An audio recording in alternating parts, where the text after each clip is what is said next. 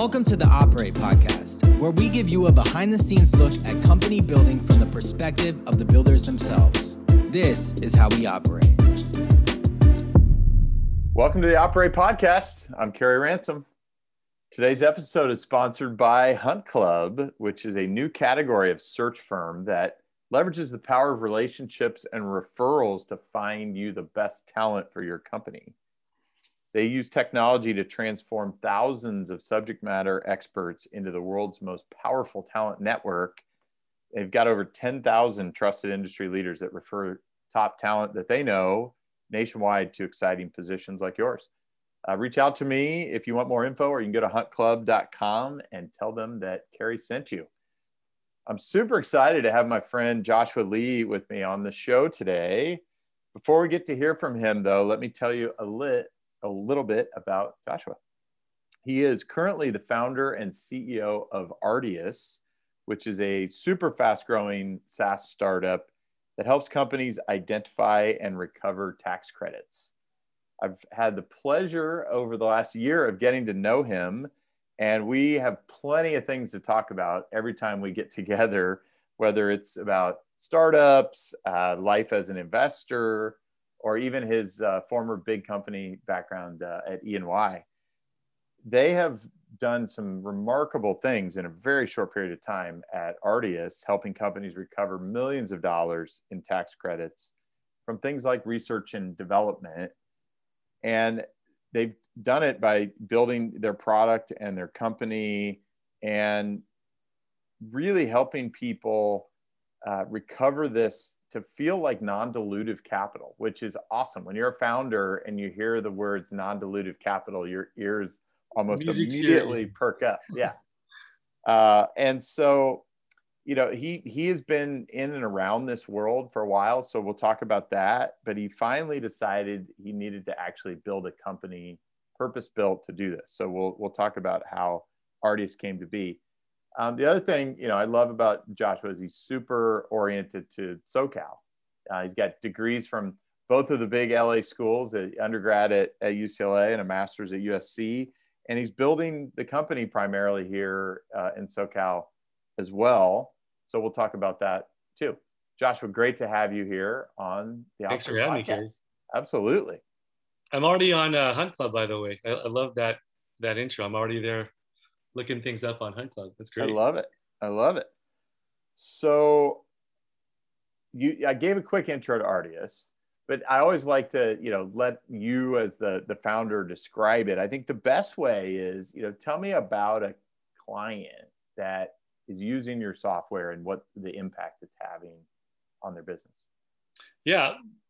The first company that comes to mind is a typical startup, right? They're probably in their second, even third year, right? Have never even thought about taxes. Let's be honest. Yep. It's probably the last thing on most people's minds. They're busy running the business, they're fundraising, they're making their, you know, first viable product, right? Mm-hmm. Going out to market.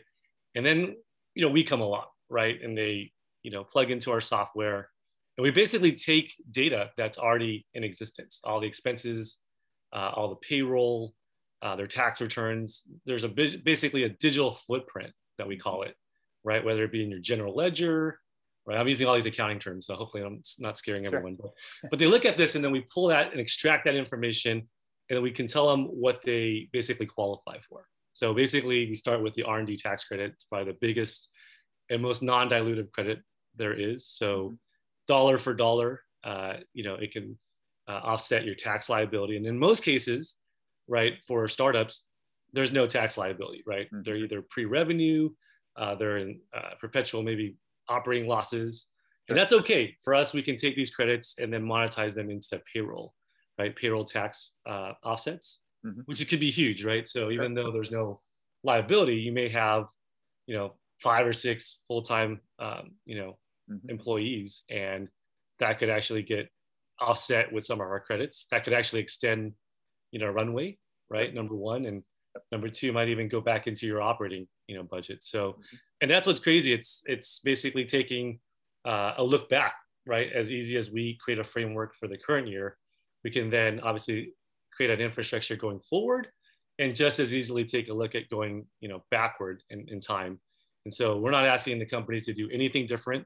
It's just let us, scour through the financial, data and let us come out with, what we think might potentially qualify for these credits. So amazing. So a couple things. One, give my audience a sense of the scale of how much of this is available and actually utilized today.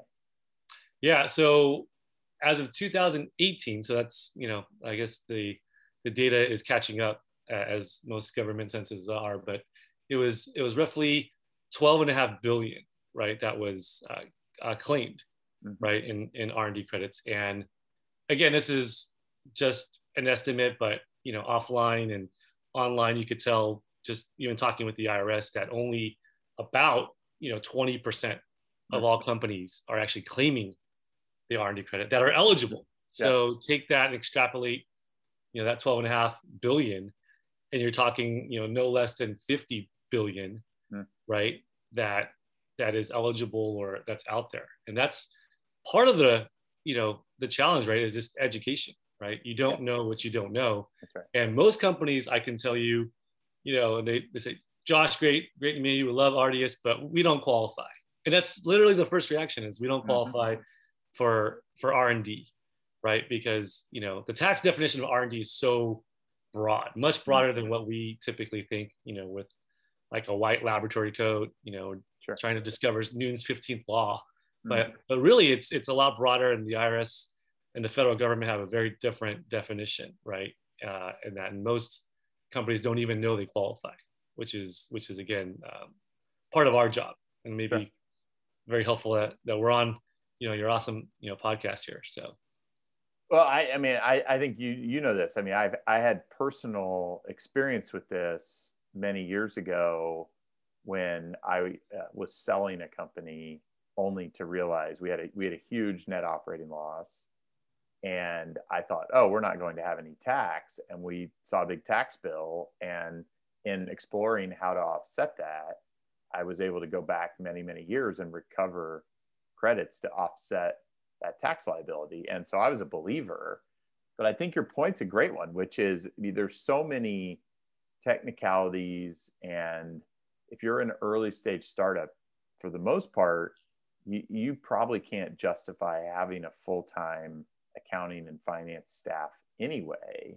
And so then if you have a part-time, or you get your first person, the chance that they're an expert in all of these intricacies and nuances is incredibly low, right? And so we've seen a significant increase in the number of tools and intelligent solutions like yours to try to help here. And it's kind of been a little bit of a renaissance, I would say. Yeah, it's funny. We've been touted as like the honey for taxes, right? It's basically you got your shopping cart, you're about to check out, and you're always wondering, I wonder if there's a coupon code, that could, nice little plug for honey there. And but for us, it's the same thing. Like you're doing your normal course of business, you have your tax return, you're wondering, I wonder if there's anything else, right, that we're not picking up, that we're not maximizing or optimizing, right? So R&D credit's great. It's again a great digital footprint into the company, but I mean, there's so many other things. That's right. It's like one of hundreds of credits that we're looking at, right? That we can actually pinpoint and figure out based on data whether or not you could qualify or not. So yeah, and it makes all the sense in the world, because when you're in those formative years, and I would say, even as you get into more stability as a company, every dollar matters, and these things just having someone with the intelligence like Ardius is a critical partner from my perspective. And then when you were at your last company, Gary, did you remember what the experience was like in claiming the credit back in the day? It was all, in that case, it was all people. Yeah. Right. And we paid one of the major accounting firms to come in and do a study, and it cost a fair bit. And I would say what we ended up doing was making sure that was almost baked into the amount of credit. So we probably went back an extra year so we could afford to pay them the service. Right. Right. Yeah. That's exactly, back at Ernst & Young, I mean, the studies back then were so labor intensive, right? Mm-hmm. It was a manual process. We had, teams upon teams that traditionally would go out, on site. We call it a war room, right? We'd Mm-hmm. camp out Mm-hmm. on site at the client's place, and like a lot of things were just so labor intensive. And so you could, I remember just several years right before founding Ardius, right? Even in my own portfolio companies, we had a company that had 9 employees. Mm-hmm. Right? Our credit was about $175,000-$180,000, and we got a quote from the mid-tier and big 4 companies, and it almost cost I think the proposal was about 125K. Right? It was actually more than half the credit that we ended up getting. And it's because it's still very labor intensive. There's a lot of documentation, substantiation, qualitative information that needs to be obtained. But what we try to do with Ardius is we've actually built in a lot of automation. Right? We're using some machine learning. We're using a lot of the APIs that we've actually helped build out for most of these payroll companies, with your QuickBooks, your Xero, FreshBooks, Sage, all these different applications we can now tap into, and even software companies. I mean, you and I, invest a lot in SaaS-based like companies, right? Like we're looking into GitHub now, right? Jira, right? We can go into different systems now and extrapolate some project tracking information to help quantitatively do these things that we ordinarily needed like a big team to do before, right? And so that's where it's really helpful to work with startups, make it cost effective, right, for them to claim the credit, which is again the whole intent of the credit to begin with was to keep innovation here in the U.S., right, and and make it eligible for companies to stay here to do good work. So makes a ton of sense. So the market is really heated up around this. You have a couple competitors who have raised considerable recent rounds of funding. What do you think is causing that?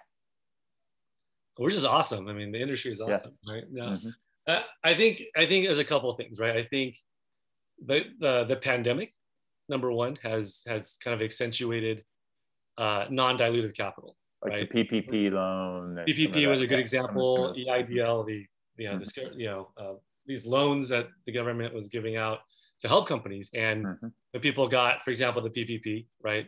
They also tied it to payroll tax, right? How to defer that, right? And the R&D credit could actually help eliminate those taxes. So if you wanted the PPP forgiven, right, and most companies did, you would have to stop the deferment of your payroll taxes, right? So you couldn't, give with the right, take with the left, right? And people were looking for different ways to then go, well, how can we have our cake and eat it too? Because most companies were really struggling. And so a lot of people found, things like the R&D credit and like, wow, this actually exists. It's been around. How did I not know about it?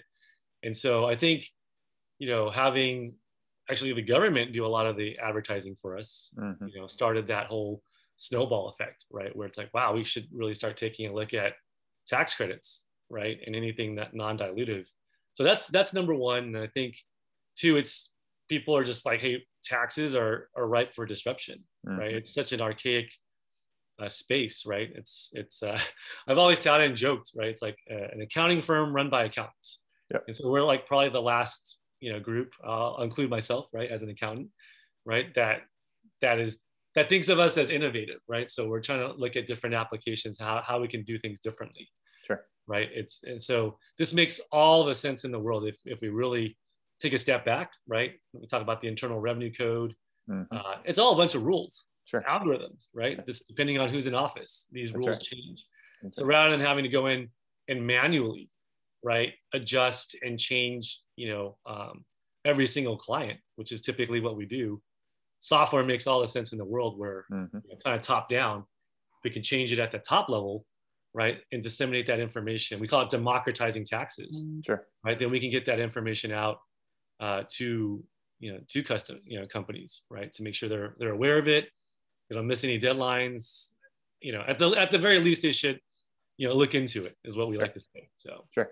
yeah. You raised a really interesting point. I was in the legal industry several years ago, and I found it really remarkable how resistant people were who bill their time to things that will make them more efficient so that they bill less time. And I think accounting firms are somewhat in that same vein, where you go, well, why would I want to, like, on the surface, it's easy for people to say, why would I want to cannibalize if I can charge all this money to do people's taxes? Why would I want to, in theory, cannibalize my revenue? But it could fundamentally change the business model for the ones who really embrace it. And so some of these things, I think, as you would agree, are inevitable. Software, Yeah. process, I think just like everything else. Great point and great example is, we saw, cap shares, e-shares, and became Carta, right? I mean, originally they came into the market wanting to just automate and give, empower people to do their cap table management. And at the time, I think the legal profession or, law firms were like, wow, this could really reduce cannibalize to your point, our hours. But eventually there was just, adoption, right? They're like, hey, this software actually is great. So rather than compete with, these law firms started using them. That's right.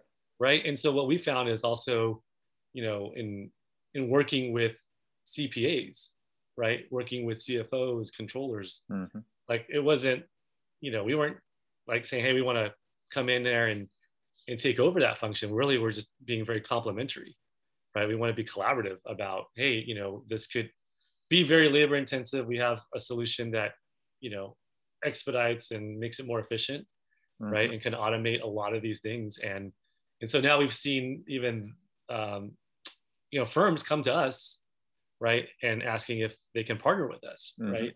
Because inevitably, I think we learned a lot, like the first 3 to 6 months, right? Of Ardius, which was, Ardius was always up here, right? The hero, like Ardius found us, $150,000, right? $200,000. And it was great.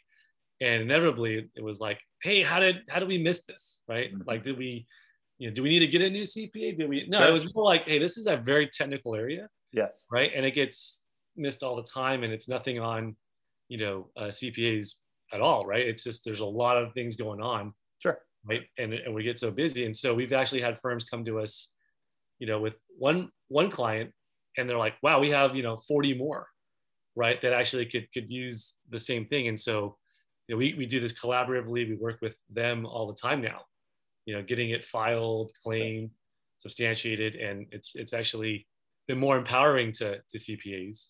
Sure. Right. And other firms than actually cannibalizing it. So yeah, I think you're expanding their service set, their Exactly. scope of knowledge. It's like a doctor, you're not going to get rid of your general practitioner or internal medicine physician because they miss some really nuanced edge health case. You can't expect them to know that all. Same with a CPA, right? So yeah, I think a completely fair analogy. Yeah, I think that's a good analogy. Yeah, a generalist and a specialist. So we we partner together, right, just to make sure we optimize everything for the clients. So yeah, I think it's great. So you were doing a lot of investing and kind of, I would call it venture building before Ardius, but you were doing kind of what I'm doing now, where you're involved in multiple things. What got you to say, I have to go all in on Ardius? Yeah, it's a very interesting journey, right? And so just to clarify, venture building, right? It's a little different than venture capital, yes, right? Which is like, hey, venture capital, we're just investing and kind of more support and corporate governance, right? Venture building is very different, right? We roll up our sleeves, we get our hands dirty, and we're building teams. We're operational. We're everything and everything, right? To companies, and to a certain extent, we've even come alongside, right? And we're actually part of the teams that we invest in. So outside of the capital, we're building. So hence venture building. So yeah, it was great. I love what you're doing, Kerry. I think what you're doing here, especially in SoCal, it's fantastic, right? Love venture building. And so, yeah, it was great. We had a two funds, right, in the last, it was like 6.5, 7 years, and Mm-hmm. loved it. It was great. We had a portfolio of about 23 companies that Amazing. we made investments in, and it was awesome. And it actually organically just happened, right? It was literally these companies coming, to us, when they find out you're formerly a CPA, right? They're like, hey, free advice, right? And so we naturally we're looking at their tax returns, we're looking at financial planning, and again, all these things were just inevitably like, to a T, right? Where's the R&D credit? Did you think about cost segregation? Did you do a 409A? Like, did you do evaluation? Yep. Okay, what about your 83B election? Save yourself, some money here. And so literally we took all these companies, right, to the EYs of the world, the mid tiers, and we're like, hey, here's 23 companies we could really use the help, and just inevitably it was, they couldn't service us. They just couldn't do it. We were just too small, right? Like, we're okay with the hit ratio, right, of 1 to 10. Sure. 1 out of 10, make it, right? But not a service firm, right? It's like, hey, we can't even service you guys because you guys are too small. And so, we ended up looking at what we could do for our companies, and we actually had some in-house developers, right, at our venture building company, and they said, Josh, why don't we try to automate this, right? And so it's like, automate taxes, what a concept, right? And so I have a background, at EY. I was like always thinking about how we could use new technologies, and part of in thinking through that throughout the years. And so we actually ended up doing just a prototype, right? This is like summer of 2018, and it was rough and dirty, right? Just as any prototype would be, but it was serviceable, right? It worked. Sure. I mean, I had to take it across the finish line. I remember that summer, right? But it worked. And so that was really interesting that, we could do that in a very short amount of time, number one. And number two, we then started getting calls from, accounting firms that again, based on my network, where it's like, hey, Josh, are you back in the accounting game? And I was like, no, I'm just doing this as more of a love project, honestly, right? And that really was true. And we ended up at a very high level licensing our software very early on, right, to these companies. And so that kind of perpetuated the snowball, right? And then I remember these two developers maybe having an intervention with me. It's like, hey, Josh, we'd really like for you to, not just plug this into an accounting firm, but what about going door to door to actual startups, And so I was actually raising a third fund at the time, and I was recalling, we don't have time to go door to door, right? But literally, what I ended up doing was taking it to, companies like yourself, right? Like Operate, or at the time it was, Mucker, right? And other, venture building or more accelerator type, models, and they have portfolio companies too. And so we ended up servicing some of those funds as well. And it was the encouragement of those accelerators, and they're like, hey, Josh, you should really consider going full time. Like, none of our companies have this service. We've never heard of this thing. We think this would be something that you should go full time in. So that's where it was like a heart to heart moment. Like, you don't do anything, half-hearted, right? And as you know, it's really difficult to do anything like, entrepreneurial, just, half time. So it was like running a fund and, starting up a company. So that's when you made a decision, like, we're going to go full time on this and really go and give it a go. So it's a great story. And I think the couple of things I take away are the market's pulling it. It's hard to, at some point it's hard to resist when you just keep hearing that market pull. And I think as well, kind of the founder pull of, hey, I'm a good fit with this market at the right time, which, it's hard to de-risk these startups. As you were saying, at times we're forced to accept a hit rate that seems abysmally low, but when you're getting those kinds of pull signals, you probably can't ignore it. So I think you're smart enough to know that I probably need to go do this. And yeah, it's obviously working. The only one that thought I was crazy was my wife, but other than her, everyone was super. She's like, gonna go back and be a founder. Let's do this, right? So no, she's super awesome. She knows tax was my original passion, which again, it's almost people hear that they cringe like tax. But no, I love it. I mean, I love finding again challenges and solutions, right, to the things that again people just don't either appreciate or don't want to think about, right? Which is like, again, going back to taxes. And so, yeah, there's a good product market fit, and still is, right, to the market. And then I think there's also that deep appreciation for the startup ecosystem, right? Just because, again, naturally fitting with a lot of venture funds, their portfolios, having a deep network, right, in that space, like people like yourself, right, that we're good friends, that we that have portfolio companies.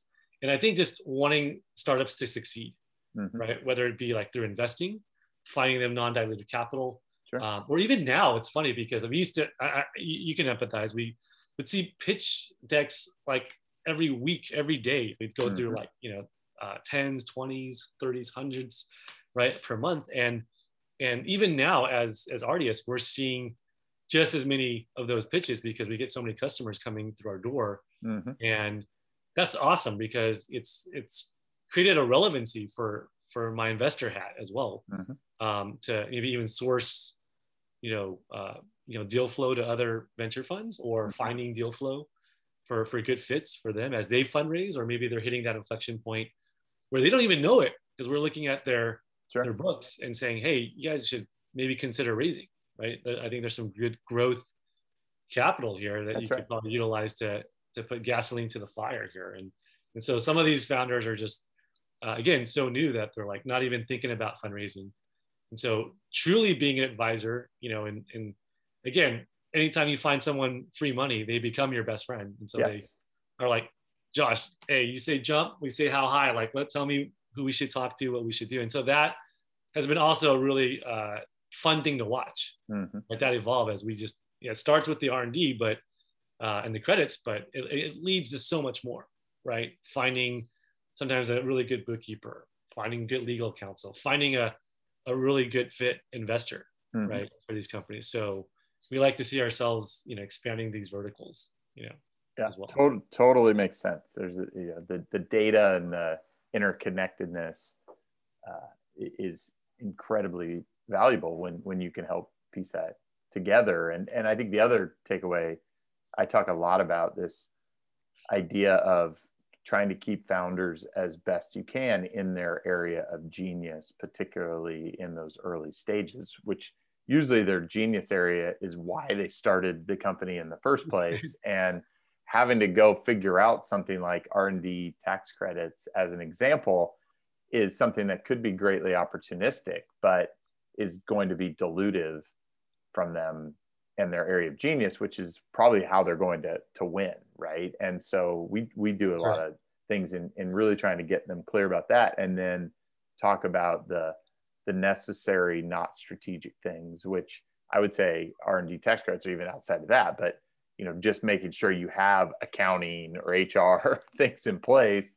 That's right. You don't need to go figure those out. You're not going to get a gold star for doing it perfectly in the beginning. You need to get a great product that the market loves. And so that's always an interesting discussion.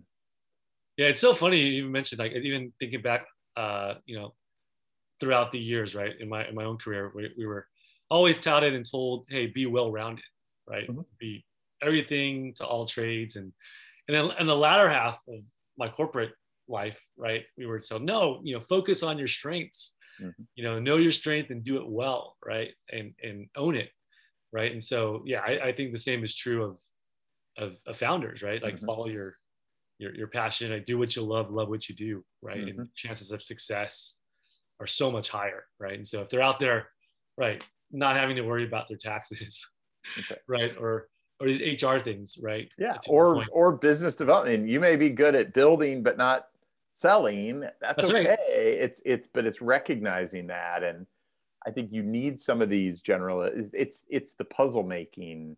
That's right. That is is the challenge, but also the for at least for me, the fun. Yeah, and I think that's a reminder to all the entrepreneurs out there, right? It's like, hey, you started this for a reason. Like, focus on that, and it's like your compass, right? If you get lost, like, just you started this for one particular reason, and don't get distracted by all the crazies, we call it, right? Around you. So that's right. And it's, at the end of the day, to do it great, it's a team sport. Yeah, that's right. I mean, that's I can't say that enough, right? I mean, just coming alongside and finding the right people and a team. Like they say, like, no entrepreneur is an island, right? That kind of mentality, right? You definitely need the support of smarter people in the room, I guess. So that's right. That's great. Well, let's talk about the SoCal startup ecosystem. You referenced some of the folks that are part of it that you've been deep in. You're from here. You spent a lot of time here. You've also spent a lot of time in the Bay Area. As you think about the difference between the two, how would you describe that? Yeah, Silicon Beach. Shout out to Silicon Beach. It's definitely. I can see a lot of differences in the way even investors are taking a look at companies, right? We were certain valuations, expectations, right, for companies, and I still think LA is a very unique spot, right? In our first and second fund, we focused a lot on entertainment, right? We're still the entertainment capital in the world, right? With Hollywood, we looked at things like IP, right? Like a lot of stuff with the major studios in our backyard, right? Content creation, content. So I mean, there's a lot of sticking points, right, to LA, and I think the numbers can't ignore it, right? There's like a lot of winners that are coming out from here, and even in the space, like we're talking about, taxes and audits and accounting, like even from my own high school, right? I have people that came out from the same high school, from the same firm, right, and starting up SaaS-based startups, right? It's like so I think the startup culture is taking a foot as well, right? It kind of all changed with the pandemic again, because now we're all work from home, but just the work-life culture in LA is something to really behold and witness, right? Just in terms of how easy access we have to to the beaches and to the weather and to everything else. But that definitely, you can see a difference in how even venture funds are looking at LA right now, right? And Silicon Beach here. So, but yeah, I think that's taken a hold, and it's continued to thrive, actually, right? I don't think it's ever been hotter, right? In down south. So we've had a lot of good exits as well, and even acqui-hires or acquisitions, right, in the last several years. So yeah, it's definitely on the rise, and I think you highlight some of the key strengths that we have as a region that are relevant to where the world is going, right? The storytelling, the creator. There's a lot of discussion about kind of passion, creator economy that's been unlocked certainly over the last year, even more so than before. And I think it's what I call convergence, right? So a good example, we had a couple startups, working with CAA, right, and working with sports influencers, celebrities, right, major influencers who now with all these different platforms, right, can really help drive user acquisition, advertising, marketing, right? And even, like I said, a lot of sports athletes we work with, right, know that their brand and shelf life, right, for their brand has a certain window, and they're all about utilizing their brand, and they're such a good fit from who is accessible here, and just in our backyard of who we could get, right, for a certain product, right? And they're getting more savvy now too, right? It's like, want to invest or have equity and lend to their talents, right, on that stuff. So even on the operational side, it's fascinating to see even that group get involved, Mm-hmm. right, with startups. It's now cool. Maybe it's, I don't know, Shark Tank and like Sure. Silicon Valley, you know, the show. It's become mainstream, right? That startups are a cool thing. So Mm-hmm. I think that even the talent pool, right, before the pandemic, which was like you mentioned USC, UCLA, in our backyard right here, right? The talent pool is amazing. Mm-hmm. So.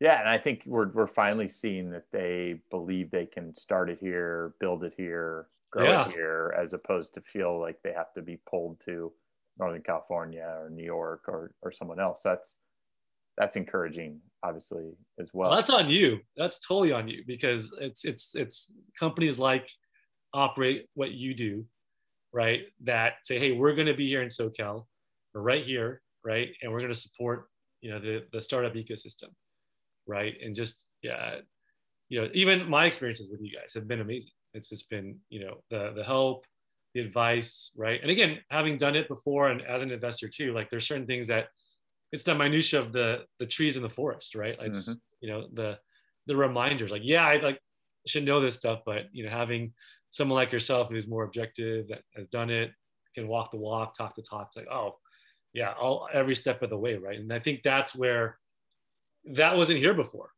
right? There was very far and few between, and if you didn't get, you know, that traction, you're just easily maybe more prone to either to look elsewhere, right? Sure. Or maybe have to relocate, go up north.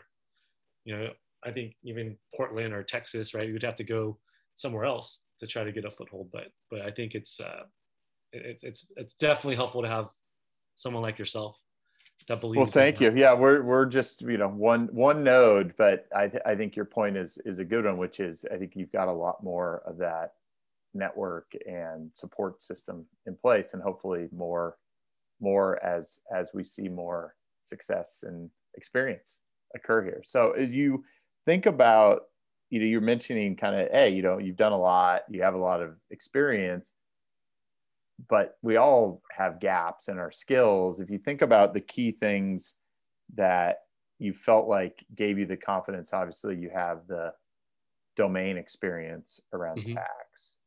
You've been doing venture building.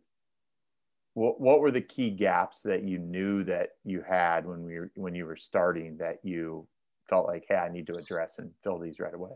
Yeah, I think it is, and maybe it's more just pervasive in personality, but as again, going back to being an accountant for 13 and a half years, right, at EY, and just being, maybe it's an innate personality, but just looking at and identifying risks, that was like my job, right? And so identifying risk and not seeing the reward, right, for sometimes, like in being an entrepreneur, making that jump, right? And I think it's pervasive among everyone. It's just in general, like just the fear of failure, right, is something that I had to overcome as a gap, right? Because I had domain expertise, and even from the beginning, right, like even helped, you know, the folks who even drafted the regs on the R&D credit. Like I know this space inside and out. I can breathe this, right? But still being able to make that jump in as an entrepreneur, right, and saying, okay, I'm gonna, you know, not fear failure, right? That's tough, right? And again, that goes back to the support system, right, of having investors that believe or come alongside to encourage, or have done it, right, and said, no, this we know can work. We want to try things that are in your favor, right?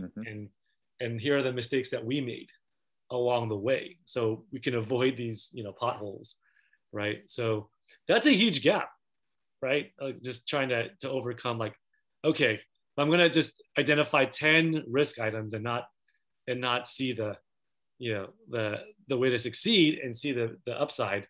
That for me is, you know, something that I look for in entrepreneurs, right? It's like, do you fear failure? And I think it'd be a good thing too, right? I mean, it propels you to succeed, but it's also not being afraid to fail, or not afraid to take on challenges.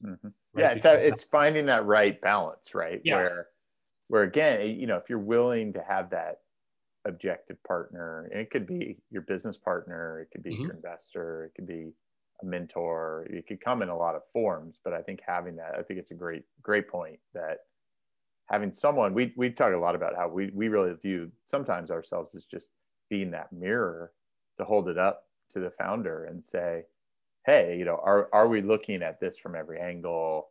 Are we being self-aware enough of what the opportunity is or the risks, or because you had every reason. You have the domain expertise to go do this probably better than anybody else can.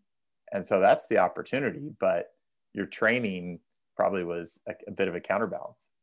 Yeah, it's and maybe it was the space that we're in, we're always trained, you know, as an auditor or as an accountant, right? You're just looking at risk all the time. But I think there's good reasons for that, right? And that could be a good thing, but also to kind of break out and not fear, you know, failing. But you know, they say it's cliche, but failing forward, sure, failing fast, even failing cheaply, right? Just hey, it's an iterative process, and most startups, as you know, like it'll never end up the way you started. That's right. Right. So it's probably easier just to do quicker iterations of that, right? Like Eric Ries, right? And in the lean startup methodology, right? Those are things that I think have a lot of merit, right? And for sure. Well, I mean, he'll even say it's really not about months of runway. It's the number of potential pivots that, like, you're you know, how much capital do you have? How many pivots will that allow you? Because it's more important that than it is actual time. That's right. Yeah, how much you can. So that's where things are very like organic, right? No 2 weeks are the same in a startup is what I like to prepare founders for, right? It's like, yeah, and that's where having that team, right, is so crucial, because I mean, there's going to be some weeks where you just bouncing off the walls, right? Ideas, right, and then honing in that focus, right, to actually try, you know, that next iteration, right, and making sure that it's the best chance that, you know, with the best information you have, right, to do something, right? So yeah, absolutely. Well, we're coming up on time, Josh. What do you feel like? I mean, you're still early in this artist journey, but what do you feel like you've learned about yourself that has kind of surprised you in this one versus other things? Wow, that's a great question. I'm surprised how much I still enjoy it, right? I mean, the founding side is very different than the investing side.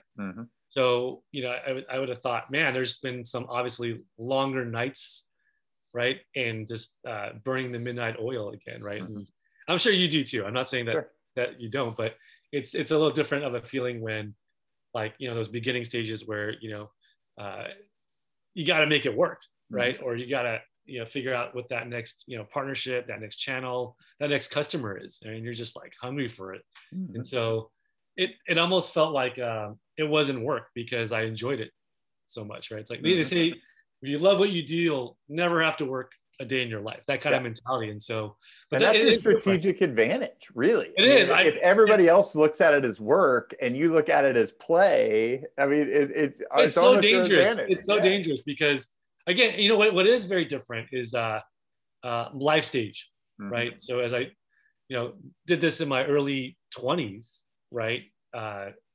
You know, single, individual. You know, I don't know if you guys see my kids' artwork up here. I mean, it's like working from home here, but it's literally, I you know, have a family now, you know, 4 kids. You know, they're ultimately my 4 startups, right? Like literally. Amazing. And it's funny is I have to catch myself, right? And it's a very different enjoyment because like my oldest is now 11 and he'll ask me what I'm doing, right? And so it's very different this time around where I can show him, hey, daddy's talking to, you know, this company, right? Because we want to do a partnership. We want to work together. Or this is a customer of Artius. And so seeing the light bulb go off for him, right, and he's taking some coding classes, by the way. So he's taking like Python. Very cool. And so, yeah, it's being able to integrate some family life into this. This time around is also very special versus other times where it was more just like me and I could, you know, just do it till the cows come home kind of thing, right? So, well, I'll tell you, I mean, that was a big reason why why we did Operate is I felt like this is probably the best chance for me to be my best combination of builder and investor. And I think I'll be better at home because of it, right? I mean, just like when you're activated like you are right now, I think you're better in every area of life. Yeah. Again, you just, again, are in that sweet spot, right? We call it just, hey, you feel like you're in that convergence of all these prior experiences coming together, right? As investor, operator, builder, and it's all coming together. Like, again, for me, great to found something that I think can help startups, which again, that's where I want to be. Yes. And then secondly, still having an investor hat on where I could help companies navigate through, fundraising, right? Or finding the right partner or right investor, right? To do what they do. And then alongside just seeing them grow. Like, I think, again, seeing, obviously as they grow, so does their R&D credits. So, it's self-serving in that sense, but it is a cycle, right? It's like, wow, so different from the last year, right? That we worked with. A company of 3 is now a company of 30, right? And it's just like, it's that ultimate joy of, it's that pride, right? Seeing your customers grow into that. So, yeah. Super cool. Yeah. Well, Josh, thank you for coming on the pod with me. And love it. Yeah. Thanks for having me. Thanks for sharing. I always appreciate how just present and open you are and giving you are. And, it's been so awesome to see how quickly Ardius is growing. You are the 3 to 30 kind of story yourself right now. And I feel so grateful to be along on the ride with you guys. Yeah, likewise. So we could have done it without you guys. So appreciate it. Thank you for listening to this week's episode of Operate Podcast. If you like this conversation, as a favor to me, you can rate us, review us, or subscribe, or tell your friends. You can also reach out to us on Twitter at Operate Podcast. Until next week, get out there and operate.